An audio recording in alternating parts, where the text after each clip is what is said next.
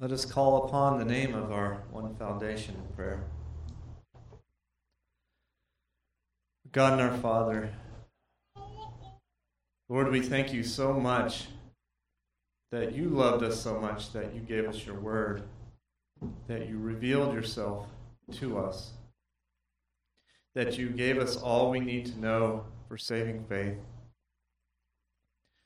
Holy Spirit, would you point us to Christ today? Would you help us see our Savior more clearly than we ever have? Open our eyes, open our hearts. Lord, we pray for our pastor this morning. We pray that you would bless the work of his hands and his studies as he opens your word today to preach and teach. We pray that he would speak no error, but boldly proclaim your truth. And Lord, that we would hear and receive it. And we pray all these things in the wonderful name of our true one foundation, Jesus Christ. Amen. Amen.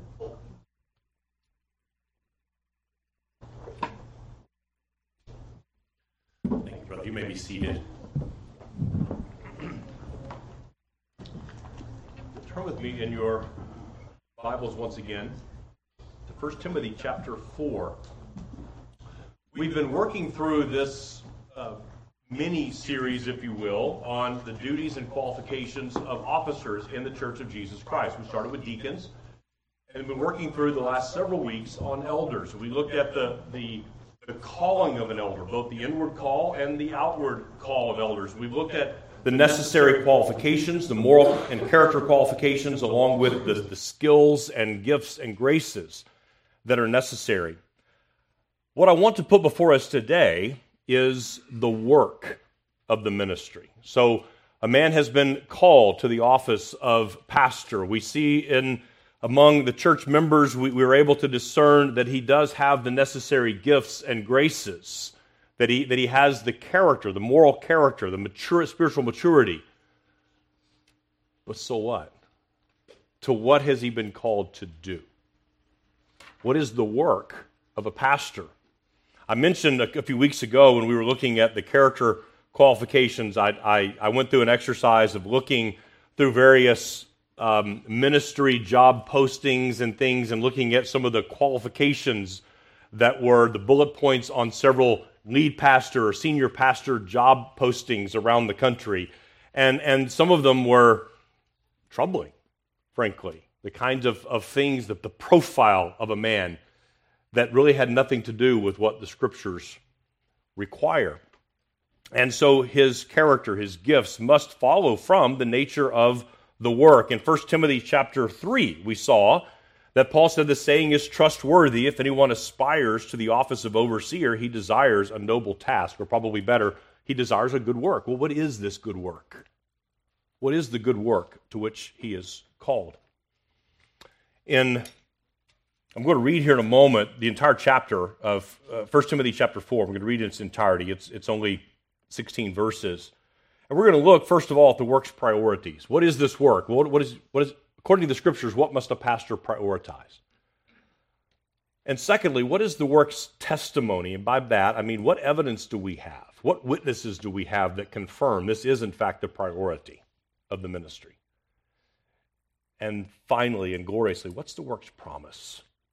There's a precious promise attached to this, not only for a pastor, but for the church as a whole. What is that promise? So let's read together chapter 4 of 1 Timothy. He starts with bad news, but thankfully he doesn't end there. Now the Spirit expressly says that in latter times some will depart from the faith, by devoting themselves to deceitful spirits and teachings of demons, through the insincerity of liars whose consciences are seared, who forbid marriage and require abstinence from foods that God created to be received with thanksgiving by those who believe and know the truth. For everything created by God is good, and nothing is to be rejected if it is received with thanksgiving, for it is made holy by the word of God and prayer. If you put these things before the brothers, Timothy, you will be a good servant of Christ Jesus, being trained in the words of the faith and of the good doctrine that you have followed. Have nothing to do with irreverent, silly myths. Rather, train yourself for godliness. For while bodily training is of some value, godliness is of value in every way, as it holds promise for the present life and also for the life to come. The saying is trustworthy and deserving of full acceptance. For to this end we toil and strive, because we have our hope set on the living God, who is the Savior of all people, especially of those who believe.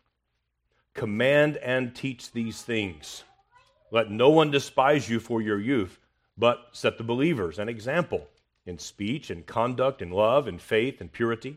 Until I come, devote yourself to the public reading of Scripture, to exhortation, to the teaching. Do not neglect the gift you have, which was given you by prophecy when the council of elders laid their hands on you. Practice these things. Immerse yourself in them, so that all may see your progress. Keep a close watch on yourself and on the teaching. Persist in this, for by so doing you will save both yourself and your hearers. At the close of this passage, the very last verse there at 16, verse 16, Paul uses language that's perhaps a little surprising if we take it at its plain meaning, its face value. Paul says that Timothy's effort, Timothy's work, will save people, save himself and save others. What does Paul mean by that? We'll get there in a moment, but is Paul contradicting himself? Because just 6 verses earlier, look back at verse 10, he says, God is the Savior of all people. 6 verses later, he says, Timothy, if you do this, you will save yourself and others. Is Paul contradicting himself? See, Paul has asserts unambiguously that God is a mighty Savior. And that theme has been consistent all the way through the letter. In fact, the very first verse, the very first chapter of this letter, Paul begins with, Paul, an apostle of Christ Jesus, by command of God our Savior, and of Christ Jesus our hope. God is Savior. Christ is our hope. Then later in that same chapter, in verse 15, the saying is trustworthy and deserving of full acceptance, that Christ Jesus came into the world to save sinners, of whom I am foremost. If Paul believed that, then how could he say that Timothy, by his efforts, by his labors, can save himself and save others? Or in chapter 2, verses 3 and 4, he says, this is good and it's pleasing in the sight of God our Savior, who desires all people to be saved and to come to the knowledge of the truth. Is Paul contradicting himself here? Is there a translation problem? Is there some other dilemma that we need to work through? Paul has made clear, the Bible makes clear, the fact that God is a great Savior. That couldn't be more clear throughout the pages of Scripture. So it's not surprising that Paul now addresses this question: how does God save? That he saves, that he is a mighty Savior is not in doubt. No dispute about that. But how? By what means does he do this? We find that he actually does, in fact, use means. We know from the whole of Scripture that it is God who saves. We know particularly from the witness of the New Testament that it is the third person of the Trinity, the Holy Spirit, who regenerates a man or a woman or a child, causes them to be born again, breathes new life into him, and seals him for eternity by virtue of the atoning work accomplished by the Lord Jesus Christ. And yet, verse 16 tells us that God uses means. He uses means for saving of sinners. And the immediately preceding verses that we'll look at now shine light on what things ought Timothy to prioritize if God is a mighty Savior, and if God uses means to accomplish that, what ought Timothy to prioritize in his time and his prayers and his energy so that God will fulfill his design of calling men and women out of darkness and into light and seeing his own people sanctified in the truth. So let's look first of all at what Paul says are the work's priorities. What are the priorities for the pastor's work? Paul says that he who aspires to the office of overseer desires a good work. What is this good work? What is prioritized here? And Paul presses upon Timothy certain things that he must prioritize. This is not up for debate. It's not up for negotiation. These are things that he must prioritize in his ministry. And not because these are popular. Not because they're expedient. Not because this is the simple path or even the straightest path. It's not because these are things that will naturally appeal to lost people. It's not because these are the things that normally goats like to eat. It's not because these things are recognized in some sort of organizational practice as best practices. It's because these are God ordained. It's because these are ones that God has said, these are the means that I will use. He says to Timothy, because God is a great Savior and because God uses means throughout His created order, Timothy, you need to submit yourself to God's design and devote yourself to the means that God has appointed to save yourself and your hearers. In other words, in light of all the various activities, of all the various focuses, of all the various priorities about which a pastor could give himself, what does the Bible say he ought to do? That's really the question. Does the public ministry of God's Word have a place of priority above other good and maybe even important practices? What are these priorities? Well, the text tells us very clearly. And notice the words that are used, particularly in verses 11 through 15, or 11 through 16. Notice the words, the verbs that Paul uses: devote, immerse, practice, keep close watch, persist. And these are all verbs that have a sense of urgency, don't they? Nothing here is passive. Everything is there's a sense of urgency, a sense of immediacy, a sense of activity. But first of all, I want to take us back a couple of chapters to chapter 2. In chapter 2, Paul has introduced the letter. He has warned Timothy about the false teachers that remain at Ephesus. I mean, Ephesus was a culture just immersed in idolatry. There was a great temple in the middle of the city that defined everything about the city of Ephesus. Everyone who was a member of the church in Ephesus, where Timothy is ministering, had either been called out of Judaism or had been called out of pagan darkness altogether. And Paul says in chapter 2, he says, first of all, in light of all this, first of all then, I urge that supplications, prayers, intercessions, and thanksgivings be made for all people, for kings and all those who are in high positions, that we may lead a peaceful and quiet life, godly and dignified in every way. This is good, and it's pleasing in the sight of God our Savior, who desires all people to be saved and to come to the knowledge of the truth. So the very first priority that Paul places before Timothy is to pray. This is a requirement placed upon every member of the body of Christ, every Christian, and much more intensely upon the pastor, to pray for those in his care, to pray for the advancement of the kingdom, to pray that God would use these means to accomplish His intended end of calling men out of darkness and into light, of seeing God's people who are born again and now need to be sanctified in the truth and conformed more and more to the image of God, to have that which remains in them perfected and fitted for heaven. But there's a second priority we see here in the text immediately in verses 11 through 16. Verse 12 tells us, let no one despise you for your youth. Now, Timothy was not a teenager. He was very likely in his late 30s, early 40s, but that was still considered youthful. That's good news to some of us. That's still considered youthful. And he says, don't despise you for your youth. Basically, your own example, your own testimony, your inherent worth or your inherent behavior is not what you proclaim. Some may look at you outward and say, well, you're a young man. You don't have the necessary experience to teach us. See, that betrays something, doesn't it?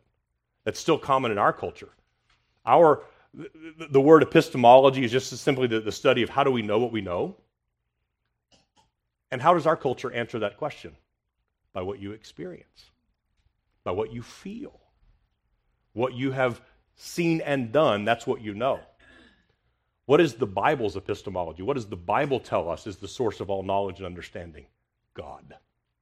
And God's revealed word, his written word, is the source, the infallible, certain, sufficient source of our knowledge and understanding. So Paul is saying here, you need to set an example for the believers, not because your example is what you preach. In fact, Paul's cutting a line right down the middle. Do you see the line he's cutting? On one hand, don't let them look at your example, you're a young man, for example, and despise what you teach because they say, well, you don't have enough experience. Or, you can't teach us, you can't teach the women because you're a man, and you don't know how we think or how we feel or our experience. No, don't despise those things because that's not the source of what you teach. The source of what you teach is God's perfect word.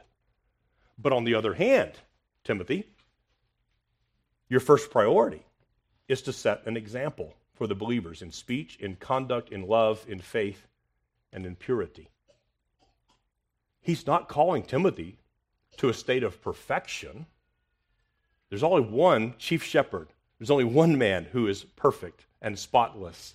And that's the one to whom the saints ought to look as the supreme example. But Timothy, are you willing to walk before the people in such a way that they know you? That they can see your life, see the fruit of the gospel in your own life. Not in perfection. In fact, that's confirmed in the second half of verse 15, so that all may see your progress. You know, in order to see progress, you have to have first seen what was lacking, don't you? He's a young man who's inexperienced, both in his doctrine and in his walking with the Lord and leading God's people. So the people of God will naturally see him grow if he's devoted to these things. But the first thing he must do is set an example of godliness. And in this passage, this one paragraph, I see two of the most fear-inducing and encouraging passages with respect to pastoral ministry, I think in the whole Bible. And the first one is that one, to set an example for God's people. I don't know any man who would say, oh yeah, I got that. I'm confident in that. Any humble man will look at himself in the mirror and say, how dare you even assume you can do that? Point them to Jesus, not to me. Point them to the Lord and not to a man who's got clay feet like everyone else. And yet, the humbling nature of the Scripture says there is a duty, a first priority, to set an example. And yet at the same time, here's this statement that just causes my heart to tremble, and at the same time, I also see the very encouraging statement that they will see your progress. There will be growth. There will be stumbling. There will be errors. There will be offenses against God's people. And yet by His grace, those who labor and devote themselves to these things will grow in grace, will grow in love for the saints. So prayer, first of all, an example of godliness, but look what else he says here. See, Paul has already told Timothy back at the end of chapter 3 that he intends to come to Ephesus and come face to face, but he's writing this letter because Paul's concerned, I may be delayed. And these things are of such urgent importance that I don't want them to wait if I'm delayed. So I'm writing the letter to you. So Paul says here in verse 13, until I come, devote yourself to the public reading of Scripture. That's with respect to Timothy's public ministry, after prayer, after setting an example, is to devote himself to the public reading of Scripture. Now, this is not just to make it a priority to make sure you put a Scripture reading on the worship guide every week.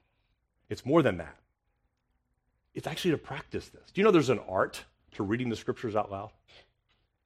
There's actually a power in that, because faith comes by hearing, and hearing by the Word of God. Even the way that we read a text, the way that we emphasize something, the way that we inflect the text, you're interpreting as you read. He says, Timothy, practice this. Immerse yourself in. This is a skill to be grown and nourished because it's useful for God's people. Now think back in that time, Almost no one had a private copy of the Scriptures. Almost no one did, because they were exceedingly expensive. Even some of the Jewish synagogues only had fragments of scrolls. And so for the Word of God to be read publicly to God's people, this is very, very important. Timothy, don't neglect this. In fact, practice it. Immerse yourself in that discipline. But not only that, devote yourself to exhortation. What Paul means by this is preaching. Opening up the text, explaining it to the people,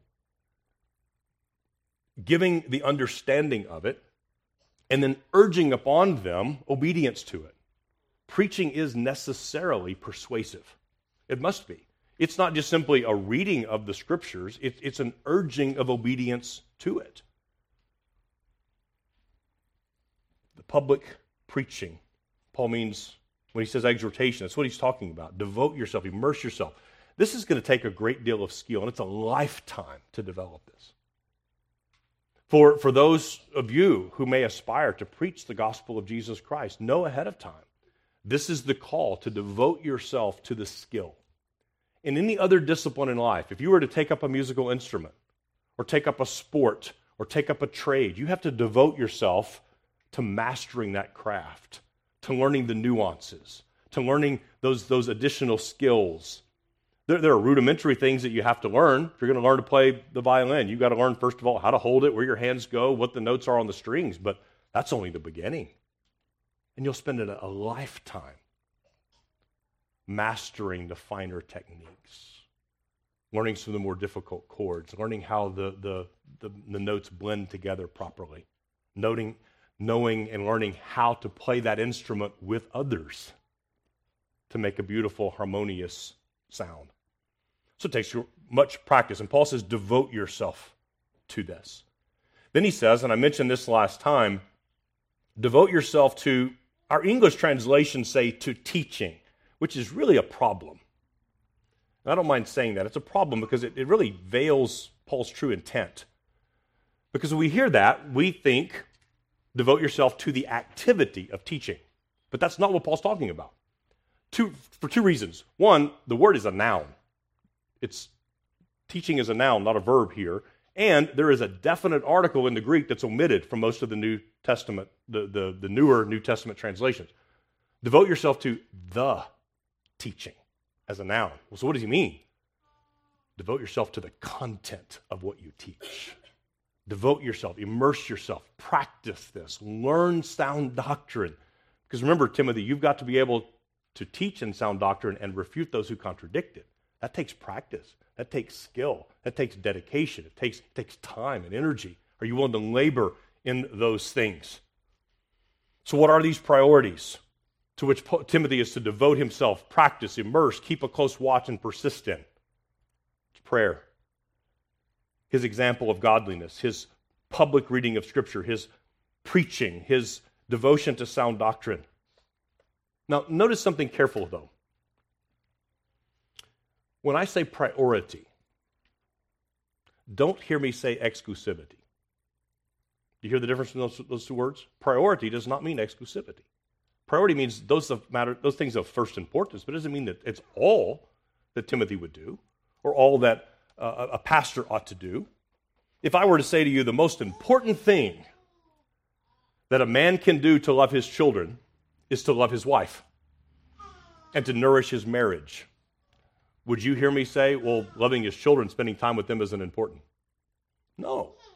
It means one has to come first. One is the building block of the others. So if a pastor does not devote himself to these things that Paul says, that the Bible says are of first importance, then those other good things will not be properly nourished. The foundation will not be there for those other good things that he might want to do or might have opportunity to do. These priorities are consistent with what the apostles and the other disciples prioritized.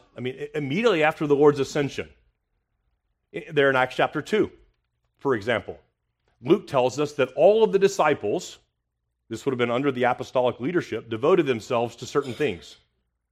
You remember what they were? The apostles' teaching. They devoted themselves to the apostles' teaching, to the breaking of bread, to the fellowship and the prayers. Isn't that very consistent with what Paul's saying here to Timothy? Then in Acts chapter 6, we've seen this as we were looking at the text on deacons.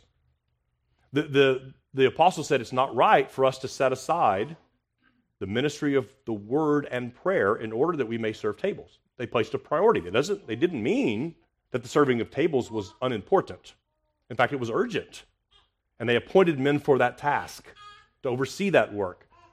But of first importance was what Christ had given to them, the ministry of the word and prayer. So this is very consistent. So for example, we have to ask the question, to make this very practical, should a pastor prioritize public worship and preaching above such things as small groups, personal evangelism, men's, women's, youth ministries, counseling, organizational improvements, or other things that may be very good? But I would submit to you, if we prioritize these things, then the teaching and preaching will be hindered. And if the teaching and preaching isn't sound, if there is not that firm foundation, then even these other good things will be on a foundation of sand and not rock. You know, the reality is, if I were to poll each one of you in your own households, you would all say, I think I could say confidently here that none of us have unlimited resources in our homes. I mean, I know for a fact all of us only have 168 hours in a week. All of us have the same strict budget when it comes to time, right? We're all on a fixed income when it comes to time. But even with our financial resources, we can't do everything that we might want to do. There's a lot of even good things that we would love to do that we're not able to do. We have to make decisions. We have to prioritize things, don't we? And so we say things like, well, I've got to keep a roof over our head and keep the lights on and keep everybody fed. That's of first importance, right? If we're not doing that, you know, whether we choose this curriculum or that curriculum for math doesn't matter a whole lot, does it? Not because that's not important, but because we have to put first things first. Well, in a similar way, God's church, according to the Bible, is a household. We have limited resources, not only financially, but just in terms of time and bandwidth. What do we prioritize? Now, someday, if we have a whole stable full of elders and we're able to branch out and do a lot of different things, wonderful. That's not where we are today. What do we prioritize? What is of first importance? What is it, according to the Scriptures, that must not be neglected? So here's a question. Am I putting too much weight on this one passage here in 1 Timothy 4 to define the work of the ministry? Or more particularly, to define the priorities of the work of the ministry? Are there other witnesses for establishing that the public worship of God, the public reading of Scripture, the public teaching, and the public prayers are the undisputed, unambiguous priorities for the work of the ministry? And the answer is yes, there are other witnesses to this. So that's our second point. This is what I'm calling the works testimony. Now, you know in the Scriptures that, and our Lord Jesus repeated this, the law given to the Israelites through Moses and Deuteronomy was that any matter must be established on the testimony of 2 or more witnesses, right? 2 or more witnesses. So with respect to, is this really the priority of the work of the ministry? I'm going to give you 4 witnesses. Not 2, but 4. The first one is creation and providence. Providence bears witness to this fact. We talked about this some in Sunday school this morning. We have to consider, firstly, the nature of the doctrine of providence. It flows from God's created order. God is the one who governs all things, from the least to the greatest. Our Lord Jesus says that not even a sparrow falls to the ground. I mean, a small, worthless bird, not even that one falls to the ground apart from the Lord's knowing. We see in the creation account in Genesis that God made the seas and the water. He made light. He made plants. He made seeds after their kind and animals after their kinds. And God, with his voice, out of nothing, spoke everything into creation. But did he keep speaking every subsequent generation into existence? No, he established a means. The plants reproduce according to the means that God has given to them. The animals reproduce. Adam and Eve reproduce according to the means that God has given to them. Embedded in the created order itself are means. In order for the farmer to fill his barn with a crop, he has to do more than just pray that God will fill it up. He has to go out and bust up the ground, doesn't he? And plant seed and pray for rain, or mechanical agricultural concepts, water that crop, water your garden. When you go plant a garden in your own backyard, you're not just simply praying, Lord, will something grow up in there? Well, something will grow, but it won't be what you want to eat. There's a means for that. Our pantries are not magically filled up. God has given us the means of work. Go get a job. Work hard with your hands, that you will have an increase and able to provide for your own family, and even out of that overflow, be able to help others as well. When we are sick, we pray for healing, certainly, but there are times when we have to have some outside intervention. We go to a doctor, we go to a surgeon, there's a means, and yet we still give God the glory for our healing, don't we? Even embedded in our created order is this idea of means, this idea of God providentially ruling through means. In our confession of faith, chapter 5 is on providence in general. In paragraph 3, we confess this to be true from the Scriptures.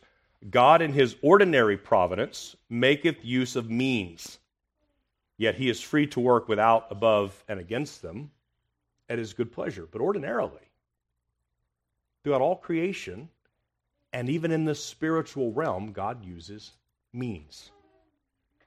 So we may look to creation and see God's use of means to establish and govern his world that he has made. So that's witness one, it's creation and providence. But secondly, we have an Old Testament pattern. Our second witness to this doctrine. These are the things that ought to be prioritized. Think about this. Moses was given by God a testimony, a covenant to give to his people. How was it given to them? It was preached to them.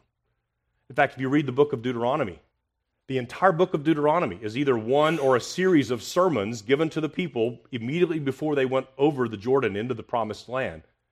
It is the testimony, the covenant that God had already made with his people, and now Moses is sent to preach it to them, to preach it. That was the task of the prophets, wasn't it? You read through the prophets in the Old Testament, what was their task? To take the old covenant that God had given to them and preach it to the people, to preach to them to repent and return to God, to preach to them to obey the terms of the covenant. It was a written covenant that was then heralded and preached. For example, in Ezekiel 37, this is one of those really vivid passages where Ezekiel, in a vision, sees a valley of dry bones.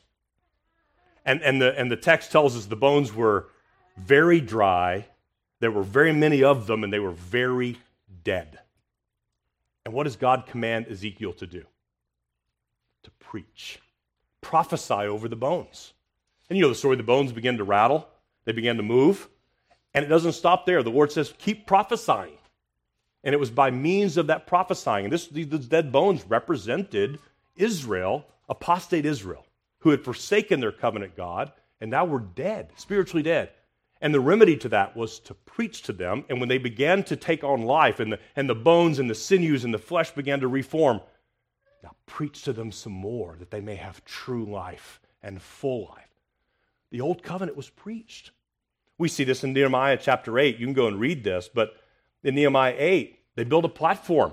This is after the exile. They're finally returning to Jerusalem, and Nehemiah had led the building of the walls. Now they come to the time of worshiping God publicly. And Nehemiah, Ezra and the other priests stand up, and it says they read the word of God and they gave the sense to the people. They read from the book, from the law of God, explaining and giving insight, and they provided understanding of the reading. You know what we call that? Preaching. They preached. Now ask yourself, when you read 1 Timothy 4, in verse 13, until I come, devote yourself to public reading of Scripture, to the exhortation, and to the teaching. Is Paul inventing something new? Is Paul blazing a new trail? No. He's building upon what has always been God's means. So that's our second witness. The Old Testament bears testimony to this. But there's a third witness. You've probably already figured out. It's the New Testament. The consistent pattern throughout the New Testament is that the Old Covenant was a written covenant that was preached.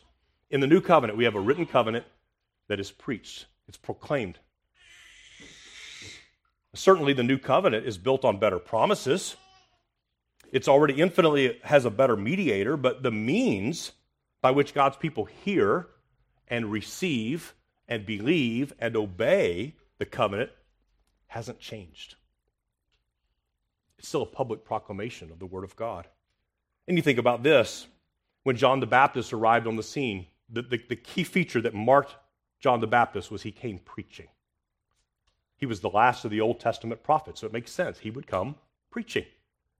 Repent, for the kingdom of God is at hand. And of course, the Lord Jesus Christ. Mark records this in the first chapter of his gospel in verse 14. After John was arrested, Jesus came into Galilee proclaiming the gospel of God and saying, the time is fulfilled and the kingdom of God is at hand. Repent and believe in the gospel. Our Lord Jesus arrived on the scene, not doing miracles at first, not healing at first, but preaching. That was his first priority. And then, of course, we see the apostolic example. Peter, James, John, Paul, they all preached. That was their primary task. In fact, in Paul's epistle to the Romans, the greatest theological document ever written, the greatest single letter ever written was the book of Romans. I mean, this was comprehensive. Paul had never been to Rome. He had never met those brothers and sisters face to face. And listen to what Paul said in his introduction. He says, I am eager to preach the gospel to you also who are in Rome. Now, if Paul's letter was sufficient, why would he be eager to preach to them? I don't need to preach. I send everything to you in writing. It's an interesting question, isn't it? Haddon Robinson makes the observation that to the Romans, the book of Romans was so magisterial and so thorough, nevertheless, Paul knew it was no substitute for preaching to them face to face. He says, that is why I am so eager to preach the gospel to you who are at Rome. Paul knows he cannot preach by a letter. So Robinson comments that a power comes through the word preached that even the inerrant written word cannot replace. There's a power in the word preached that even the inerrant written word is not a substitute for. So it should not surprise us that Paul commands Timothy to devote himself to these very means, to devote himself to these public means of prayer, reading the scriptures, and preaching. So we have creation and providence, we have the Old Testament witness, we have the New Testament witness, and then we have a historic affirmation. We know from our history that this was the practice of all of the Reformed churches. From the Reformation onward, all of, and you can go and read on your own, and if you have Keach's Catechism, questions 95 and 96 deal with this. It is, I've counted no less than 5 different places in our Confession of Faith that deals with these particular means. There is a whole series of questions in our catechism that bear witness to this. I'll be happy to share with those with you offline if you want to, just for the sake of time. I'm not going to go through that, but there is a testimony. I've already got 3 witnesses, so I'm not obligated. The 4th one is a bonus, but I'll be happy to provide you that bonus. All of the Reformed confessions and catechisms speak to this very same thing. What are the outward and ordinary means whereby Christ communicates to us the benefits of redemption? I said I wasn't going to read it, and there I go. The outward and ordinary means whereby Christ communicates to us the benefits of redemption are his ordinances, especially the word, baptism, the Lord's Supper, and prayer, all which are made effectual to the elect for salvation. So that's the testimony. That's the witnesses that give weight to the conclusion that these are, in fact, the priorities of the work of the ministry. Thirdly, let's consider, what is the glorious promise? See, this work is laid out before us, and there are priorities given to us unambiguously in the Scriptures. The Scriptures themselves bear witness in multiple places, from Old Testament to New Testament. Creation itself bears testimony to the fact that God uses means to accomplish his ends. And God gives to us a wonderful promise here. Paul says in verse 16, keep a close watch on yourself and on the teaching. Persist in this, for by so doing, you will save both yourself and your hearers. Now that's going to require some explanation. We're going to have to wrestle with this a little bit. But it's a glorious promise. He says, because God is a great Savior, and because God uses means throughout His created order, and this has been the pattern throughout the old covenant as well. Timothy, devote yourself to the means that God has appointed to save yourself and your hearers. Is Paul really saying that Timothy will save himself, or that Timothy will save anyone else? Is that really what Paul's saying? In fact, Paul says that in some measure, Timothy is attributed the salvation of himself and others, and that's inescapable from the text unless we want to change the words to mean something else. In fact, some have apologized. Some commentators have apologized for Paul, arguing that what he means by save is merely keep them from danger. You know, there were false teachers, and if you devote yourself, you will preserve them from falling into false teaching. Well, that's true, but that's not really the thrust of what Paul is saying. Paul's actually saying, and he means it, you will save yourself and others. Now, what does he mean? First of all, we need to note the word salvation, Paul uses this term comprehensively. When we often, in evangelicalism, we will hear things like, are you saved? And what we mean, are you justified? Have you been regenerated? Have you been converted? Have you been transferred out of the kingdom of darkness and into the kingdom of light? But the Bible uses that word saved much more comprehensively to include not only our justification, but our adoption, our sanctification, and our preservation up to and including our glorification. So it's a much bigger concept. And so Paul's saying, you will save both yourself and your hearers. But second thing we want to understand is that Paul is using the language of agency, the language of means, the language of instrumentality. He's not saying that, Timothy, you yourself, all by yourself, will save yourself.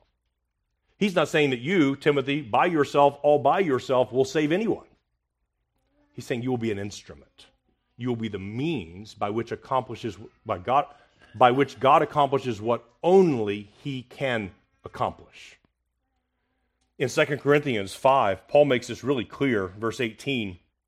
He says, all this is from God, who through Christ reconciled us to Himself and gave us the ministry of reconciliation. See what Paul says? It is God who saved, and then God has given to us the ministry of reconciliation by which we call others to be reconciled to God.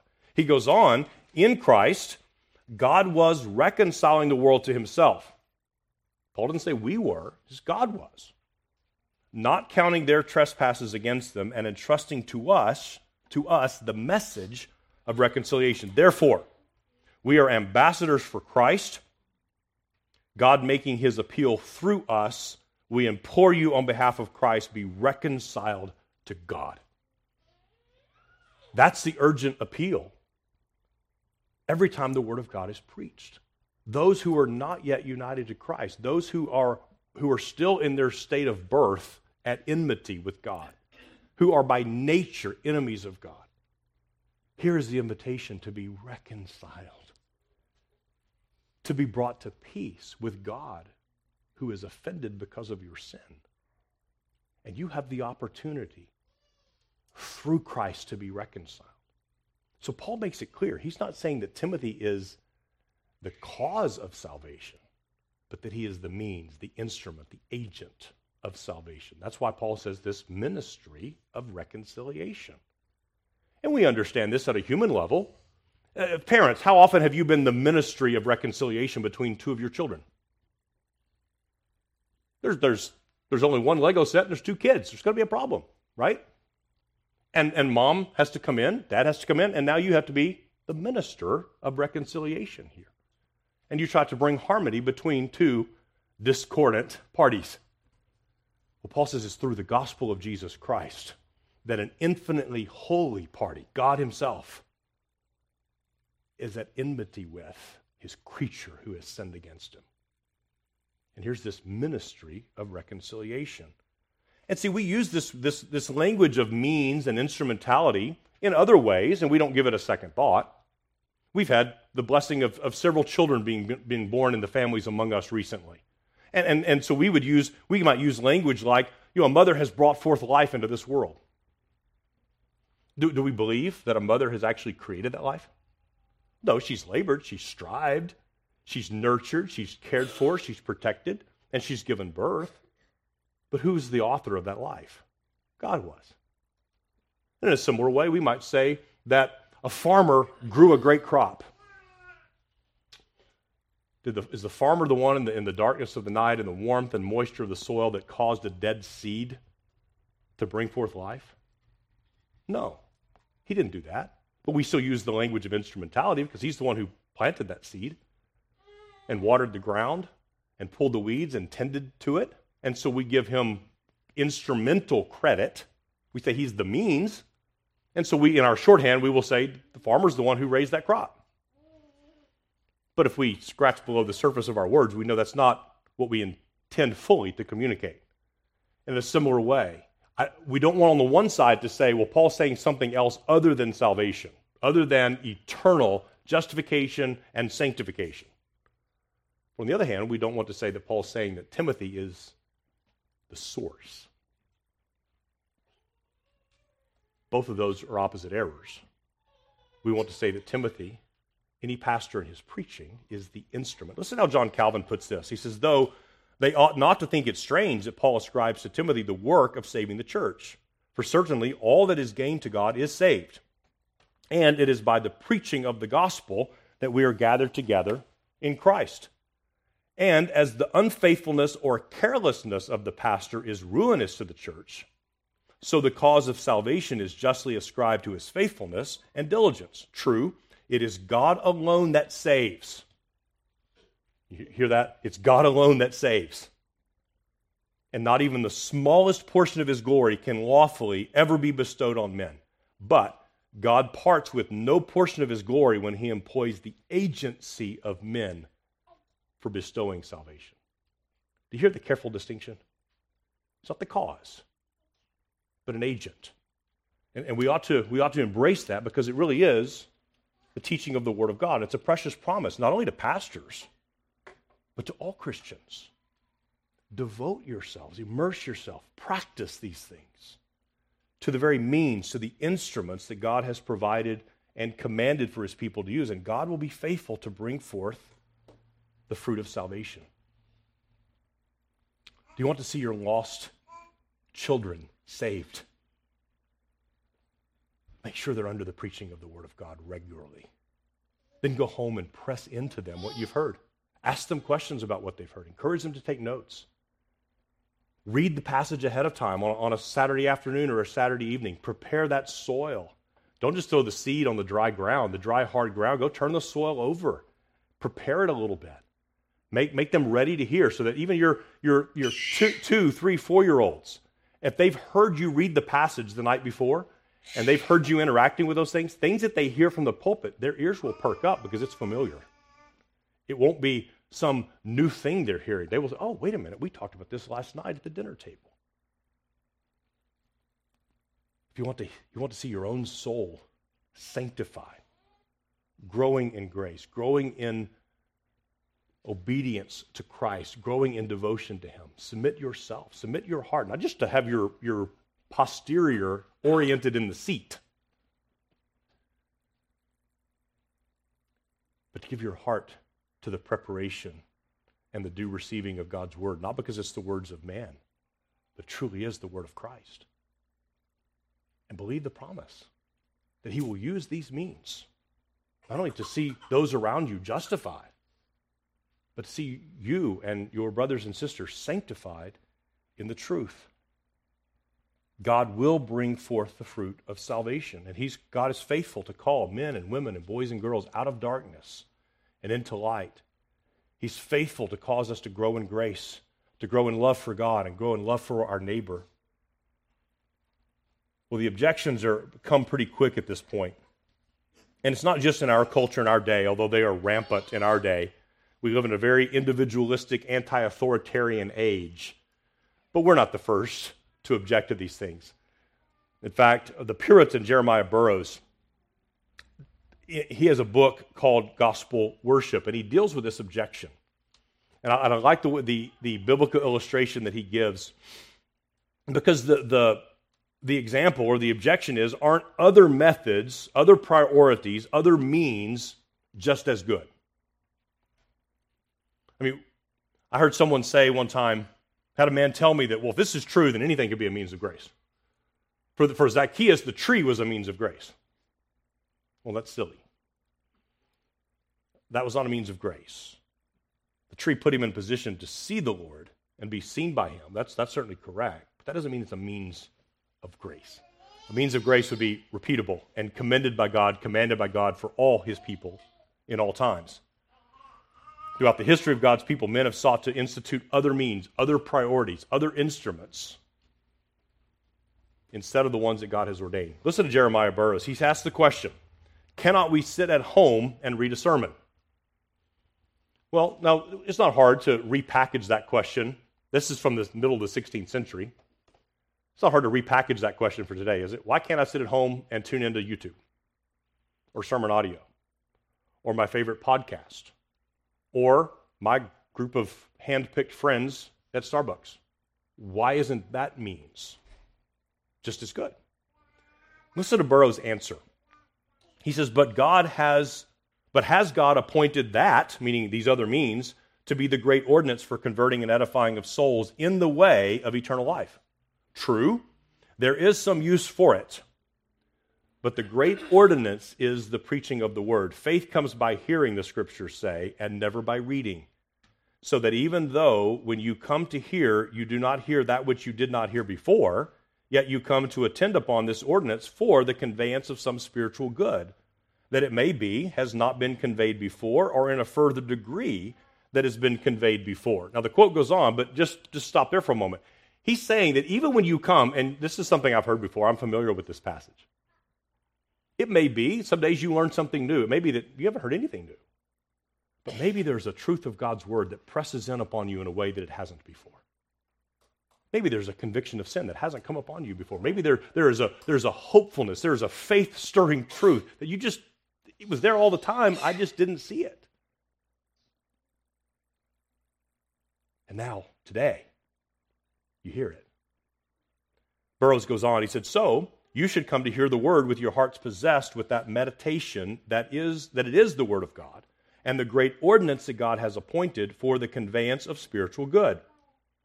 So I come in obedience to God, and in this I testify my respect to God that I will attend upon this ordinance for the conveyance of spiritual good to me. And although I may think that this or the other means may do the deed as well, yet because God has appointed this, meaning the preaching of the word, to be his ordinance, therefore, in obedience to him, I will attend upon this means rather than upon the other means.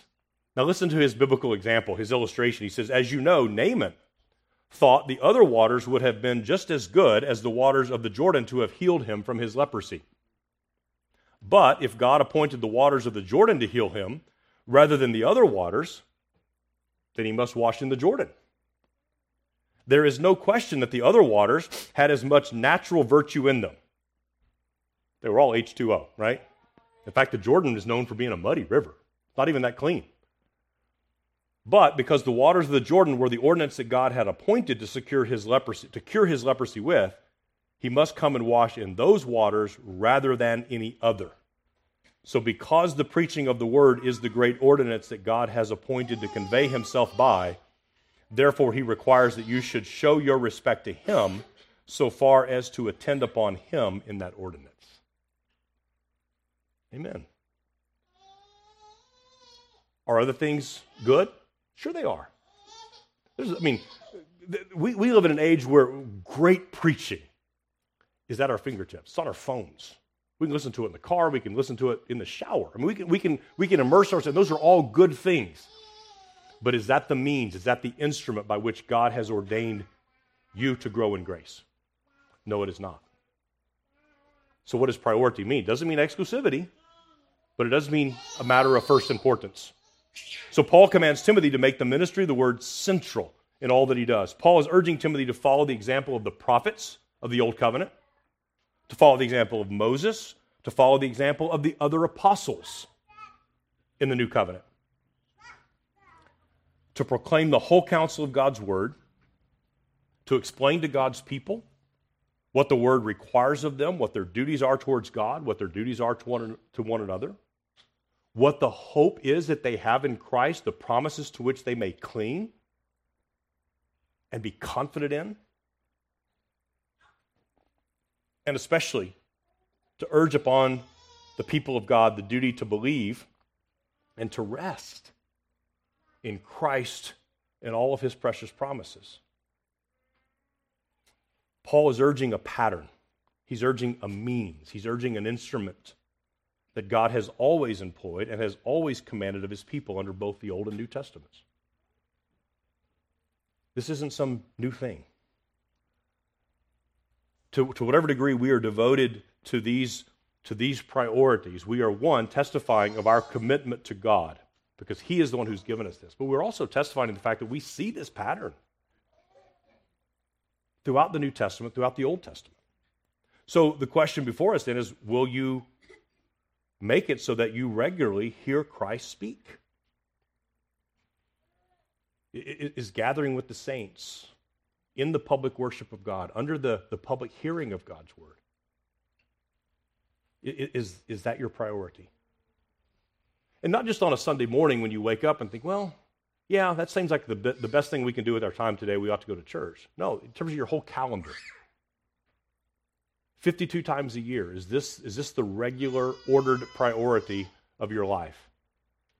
Does your family calendar, your vacation schedule, your work schedule, does everything revolve around what God says is a priority? To submit ourselves together to these means. Will you pray? Will you pray for the ministry of the Word of God at GFBC Conroe and also at every other place? Will you lift up your voices privately, in your homes, in your family worship? As we gather together, will you devote yourself to praying for these things? Will you pray for me as your pastor, but pray for any of those who teach and preach the Word of Christ? To pray, as our brother Kyle prayed just a few moments ago, to pray, to preach accurately, faithfully, with the power of the Spirit, so that we can grow in grace together. And will you support the prioritization of this work? And I'm not talking about only financially, that is a significant part of it, but even more than that. Laboring and assisting and giving your time to helping our deacons to serve in such a way that the ministry of the word is not hindered by those other good and necessary things, but things that are not given to us as a matter of first importance. Will you pray for and labor in such a way that the ministry of the word is supported in every way? Because this is God's appointed means. So the work of the ministry is first of all the public proclamation of the Word of God. As we think about whether it's the qualifications of an elder, the calling of an elder, the gifts and graces necessary, all of these have to be understood in terms of what is the work. What's the priority in that work? And this sermon, this text cannot be, if we walk away from this saying, well, this is only for those who preach, it's only applicable to them, we've missed something important, haven't we? This is for every child of God. To say these are important. These are what God has set as a priority, both in the giving and the receiving of it. So will you devote yourself to the public proclamation of the Scriptures, accompanied by prayer, the public reading of the Word, by the ordinances of baptism and Lord's Supper? There are many other good things that may accompany these priorities. Legitimately, there are other good things that may accompany those. But if we neglect these first things that are urged upon Timothy, we place ourselves in great peril. We place our witness as a church in peril. We place our growth in sanctification in jeopardy if we neglect these things. So may God give us grace to believe this, to give our attention to it, to make these not only a pastoral priority, but a Christian priority. Amen. Let's call upon the Lord now and ask Him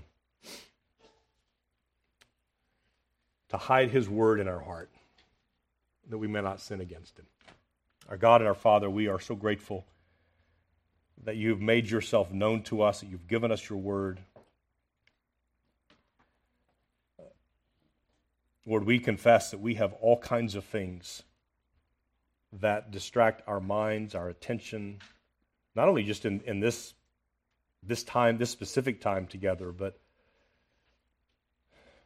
throughout our week, throughout our lives.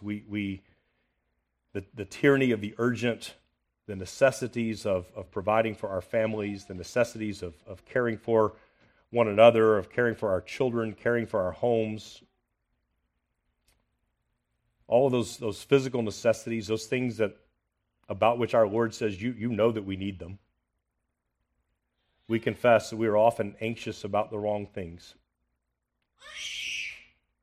We are anxious about what we will eat, what we will drink, what we will put on, where we will live. And our Lord Jesus certainly and surely said that you know we have need of those things. But to fix our eyes upon the kingdom of God, upon your righteousness, and believe that you will add these other things to us as we need them. Lord, will you renew our commitment and devotion as your people, as a local church, to this work of the ministry. Help me, first of all, as a pastor who is likewise easily distracted and taken off course. I confess that I've neglected these things. Would you help me to revive my own heart in these things, and that my brothers and sisters, my dear friends here in this place, will likewise seek the grace of repentance, the grace of committing ourselves to those things which you have said are of first importance. We thank you, we love you, we praise you. In the name of Christ our King.